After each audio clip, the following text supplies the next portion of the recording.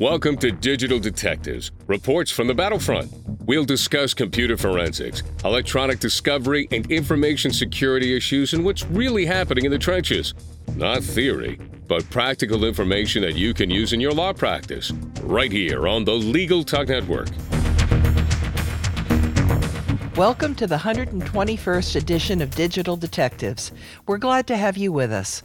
I'm Sharon Nelson, president of Sensei Enterprises, a digital forensics, cybersecurity, and information technology firm in Fairfax, Virginia.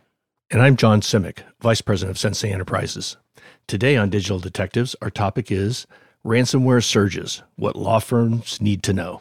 Before we get started, I'd like to thank our sponsor.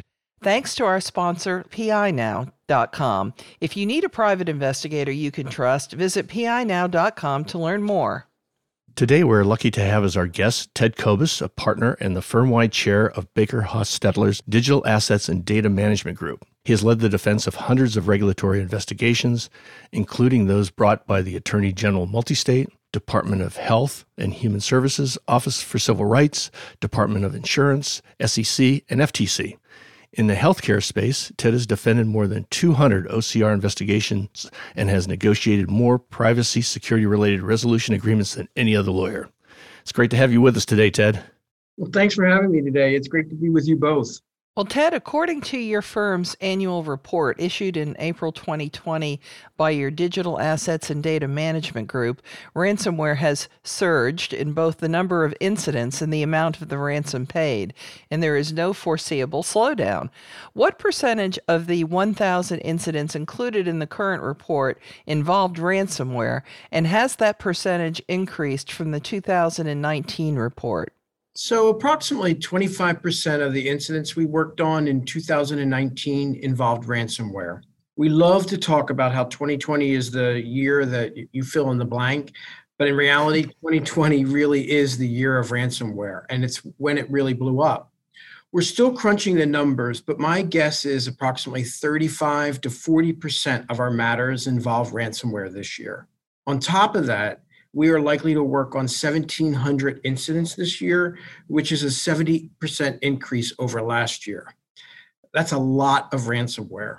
Late last year, we joked on our team about Ransomware Thursday because a lot of ransomware matters would come in on Thursdays. Now we're seeing 1 to 5 new matters every day of the week. That's phenomenal. It is phenomenal, but it is consistent with we're a much smaller firm, obviously, but we can't believe how it's blown up either. Well, Ted, what we've also noticed, though, is that there's been a huge increase in the amount of the ransom that the cyber criminals are demanding. Can you tell us a little bit about the increases from 2018 to 2019 and what you're expecting to see for this year? Yeah, the demands are getting out of control. The overwhelming majority of ransoms are paid in Bitcoin. So all of the statistics that I'm going to provide today in the US dollar equivalent at the time that the event happened.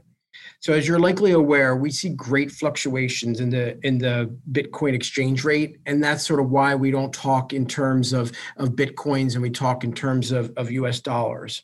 So in 2018, the average ransom paid was a little under $30,000. And the highest demand that year was probably around $1 million. I believe in 2018, the largest ransom that we actually paid was approximately $250,000. Now, in 2019, that's when we saw the highest demand skyrocket to $18 million and the highest amount paid to $5.6 million. When we look at the average paid, it probably was around $300,000 that year. 2020 was a game changer. And if you found the increases in 2019 to be startling, you might want to sit down for the 2020 stats. and keep in mind, the year is not over. We still have another month. Oh, please, no. Sit down or lay down. You may want to lay down. This year, our highest demand was $68 million. The highest paid was a bit over $15 million. And I don't have the average paid yet for this year, but we are paying multi-million-dollar ransoms every week. Jeez. Yeah, this really has become a scourge, and as we all well know, ransomware victims are now often hit with 2 ransoms rather than 1. And while we could both explain it, I'm sure you're going to do it better. So would you explain why that is? Because people still are not aware when we go out and lecture, which is what we do a lot. They don't know about these 2 ransoms. So take it from the top. Yeah, and it's not the BOGO or the buy one, buy one, get one free that we so look forward to. It's actually a single ransom, but it has 2 components. And this really was the game changer. I'd say we've talked about so many statistics that changed the game, but this really is one of the statistics that changed the game. The threat actors figured out rather quickly that many companies can restore from backups. And if you can restore from backups, then you likely do not need to purchase the decryption key to unlock your data. So what we're seeing is more and more groups stealing information and then threatening to post it if you refuse to pay an extortion fee. So that's sort of the 2-for-1 component that we're seeing in ransomware these days. Well, I know Sharon and I have some personal experiences with these things, Ted, but I have to ask this question. How much do you think you can trust that if you pay the ransom, you're actually going to get a valid decryption key, and whether or not the criminals will in fact destroy and not divulge any confidential data that they may have exfiltrated? I tell clients there are good criminals and there are bad criminals. And the good criminals are the ones that you can trust more than the bad criminals. So as for the decryption key, remember, these criminals are in a business and their business is to make money. So if they don't follow through on their promise to provide the decryption key, they will get a bad reputation and it'll hurt their ability to extort money from the next business. They only get a 4-star rating then. Correct. And that's exactly what we do. We track the default rate so that we're able to tell the client, yeah, you know what, when you're dealing with this criminal, the default rate is low and it's very unlikely that they're not going to follow through and provide the decryption key. So we really do find that the threat actors want to keep their reputation of keeping their word. The instances, because we have seen some defaults, the majority of those instances where the threat actor defaults is where they screwed up and they accidentally did something they didn't intend to do and they're not able to follow through. And they are extremely apologetic when that occurs. It doesn't give the client any comfort, but it does really show that their intent is to follow through so that they can extort the next business who is victim to their crime. When it comes to the deletion of the information, a similar philosophy applies. They often provide evidence of deletion, and we have not seen subsequent posting of information after payment. In one case, we had a large amount of data that was stolen, and it took the threat actor over a week to actually delete the information, and they would send us a status of where the deletion was in progress and how much more they had to go. So we actually saw the process. Now, did they have a second copy of it? I don't know, but they do take steps to show you and try to give you comfort that they are no longer in possession of that information. The one thing that I think we do need to watch, and that is the rate of re-extortion. That is where the threat actor comes back after you pay and makes a renewed demand. Now, we didn't see this frequently historically. We've seen it a few times over the past 2 years, including very recently, but it's still a limited occurrence. And there are a few signs to look out for.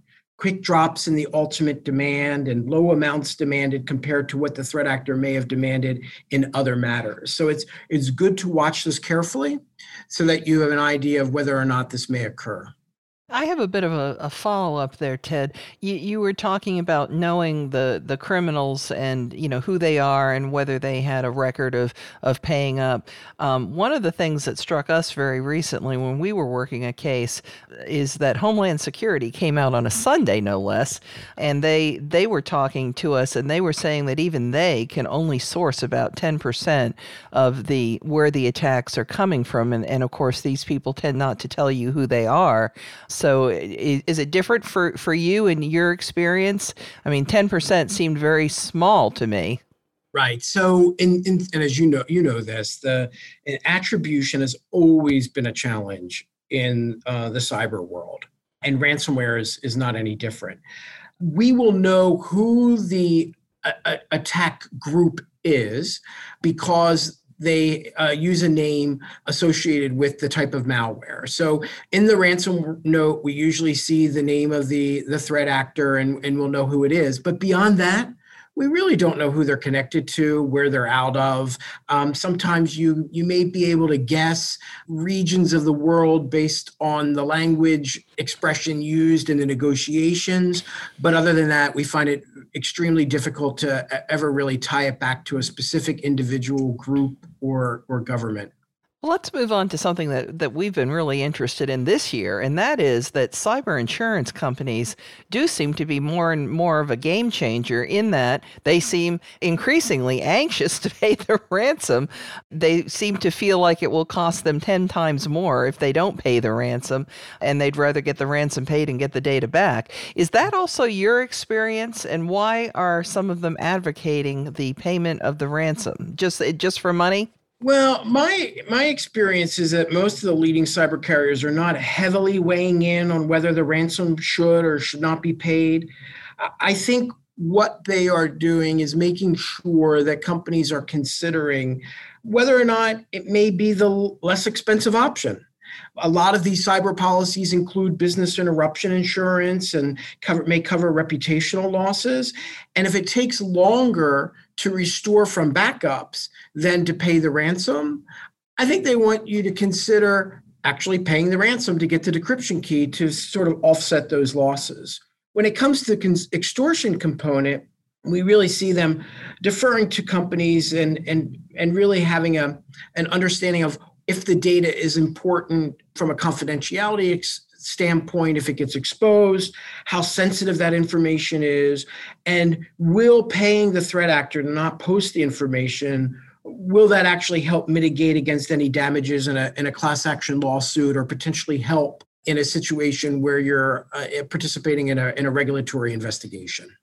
Thank you. That's very useful as a perspective. I do think the involvement of cyber insurance has at least increased in how often they are involved somehow in the decision-making process. Yes, agreed. Well, before we move on to our next segment, let's take a quick commercial break. Does your law firm need an investigator for a background check, civil investigation, or other type of investigation? PINow.com is a one-of-a-kind resource for locating investigators anywhere in the U.S. and worldwide. The professionals listed on PI Now understand the legal constraints of an investigation, are up to date on the latest technology, and have extensive experience in many types of investigation, including workers' compensation and surveillance. Find a pre-screened private investigator today. Visit www.pinow.com.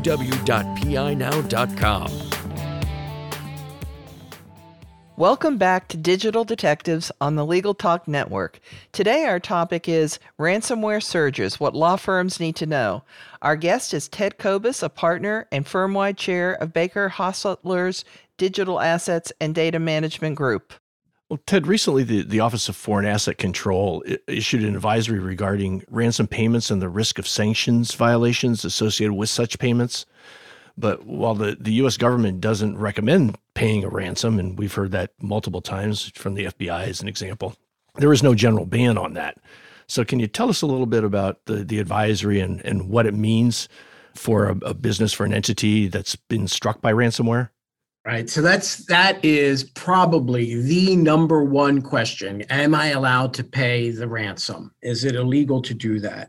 And there have been a lot of questions swirling around the appropriateness of paying ransom. And I think the recent OFAC advisory reiterated a lot of what we already knew. One, we know the US government disfavors paying ransom as a public policy position. But the reality is the US government also knows that sometimes you have no other option. We've also known that the FBI struggles in these investigations because there is not enough reporting when these incidents occur. The OFAC advisory makes it clear that the US government wants to see more outreach by companies to the FBI when they are hit by ransomware. So we regularly reach out to the FBI, and I actually find it very surprising that there are still lawyers out there frightening their clients and encouraging them not to reach out. The advisory is going to change that, in my opinion. And I think the advisory makes it clear that you need to conduct the appropriate due diligence during the sanctions compliance check to confirm there is no nexus to a sanctioned individual, entity, or government. I think people have been doing that all along, but they just really reiterated the fact that this is a critical component of the process. And I think importantly, and finally, OFAC has not invited companies to ask for permission to make a payment in every matter. It is only in those very, very, very limited situations where there is a known nexus with a sanctioned individual, entity, or government that an application for a license would be appropriate. However, OFAC has made it clear that there will be a presumption of denial on any application simply from a public policy standpoint. I know that this has been around, this policy, for a while, but people didn't know about it. I mean, that's just a fact. And so for some reason, recently when they issued this, it got all around, and all of these folks from smaller law firms started calling us and saying, well, how much, is the penalty? And of course, you tell them 20 million and they faint, at least up to 20 million. Of course, you also tell them that there are ameliorating factors, if they had no reason to know that they were dealing with sanctioned groups, et cetera. But it is very difficult to comply with the advisory if you can't know who you're dealing with, right? Right. Many people get nervous about the fact that we cannot attach a malware or ransomware variant with a specific threat actor, government, entity, individual. And that has always been a challenge in the cyber world. That is not what the advisory tells us to do. The advisory requires you or reiterates the importance of going through your due diligence and compliance sanctions check to make sure that there is no known nexus to a sanctioned individual, group, or government. And that's really what you're required to do. So it's important that when you go through this process, you're working with experienced incident response partners, including your lawyers, forensics companies, and payment facilitators. And all of those partners should be involved in regular threat information sharing with the FBI. Through that type of collaboration and partnership, companies are able to get comfort that the payment is not prohibited by law. And that's the best answer I've ever heard to the question. Very good. Thank you. Don't worry, Ted's going to send you a bill. Well, Ted, we know you have a bulleted list of important points that the advisory does not address. Can you talk to us a little bit about those? Yeah, so even though there is a belief that the advisory was prompted by speculative and rumored connection of a new ransomware variant to a sanctioned organization, the advisory did not list any new ransomware variants. I think that was intentional. Just recently, a new ransomware variant was added, and again, it was not the variant involved in the speculative discussions. The advisory also did not expand the connection to known and sanctioned groups to other variants of ransomware. And OFAC had an opportunity to do that. And then finally, the advisory certainly did not include an invitation to ask OFAC for approval every time you're going to make a payment. In fact, I think that's exactly what they told us not to do. Well, it's interesting that what people ask us all the time is, what's the real skinny? What do you recommend that companies do and not do if they're hit by ransomware? And I think you'd probably be a very good person to answer precisely that question. Well, I certainly have an opinion, that's for sure. I would say don't panic and don't start reading blogs on what you can or can't do. Work with experienced vendors. Work with vendors who have dealt with your malware variant. Your counsel should be aware of which FBI field office has been assigned to investigate your malware variant. And you should work with your counsel at some point to report the incident to FBI. Determine the timeline for restoring from backups compared to paying for the key, and engage with the threat actor to determine what they have and what they may want. But don't start that until you get the right vendors on board. Get your executives on board with the notion that payment may be required ultimately. And even if you don't end up paying, you will likely have to engage in communications with the threat actor. And then when and if you do make a payment, make sure you have the assurances from your vendors that payment is appropriate. So as a follow-up question, what we're often asked is, you're assuming, and you said this, that you're going to talk at some point to a data breach lawyer, you're going to talk to digital forensics, you're going to talk to the FBI. They want us very specifically to say, who do you call first, second, and third? Well, I'm a lawyer, so I would say you call the lawyer first. I guess I could have predicted that one. That was a giveaway. I do think, well, if you have cyber insurance, you should be calling your broker or your cyber carrier immediately.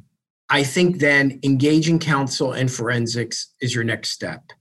And once you have them engaged, you can conduct a privileged investigation and you can determine the strategy that's best suited for that specific threat actor. Okay, how about digital forensics and the FBI? Who do you bring in first? I definitely bring in digital forensics first. I make sure that I have answers to several questions before I go to the FBI. Going to the FBI, even though we go to the FBI on a regular basis and we do find them helpful in many situations, I like to be prepared with more facts and more information before making an outreach.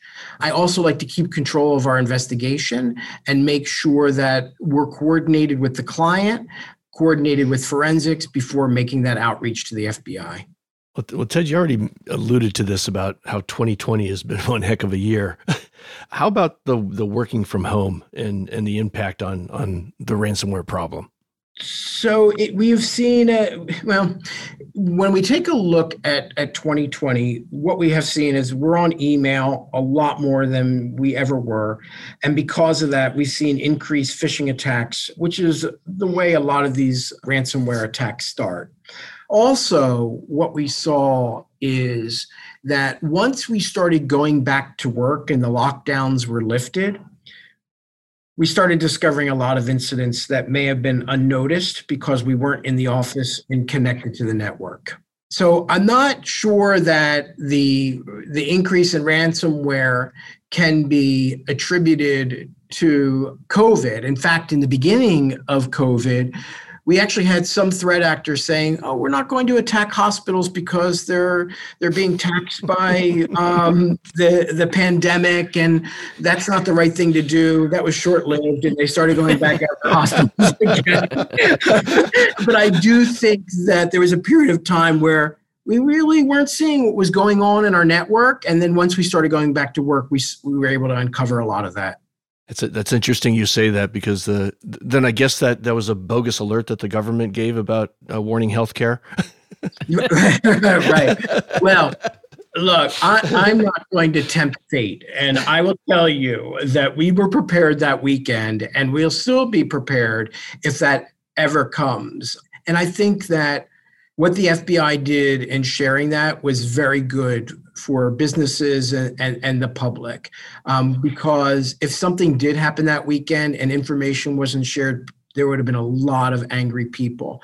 And you saw healthcare organizations working together over those days to figure out how to quickly shut down an attack, engaging in threat information sharing, probably beyond what they normally do. And I thought it was extremely helpful. Well, we certainly want to thank you, Ted, for being with us today as our guest. That has been just fascinating stuff. I know a lot of the listeners, this is brand new to many of them, or at least much of it is.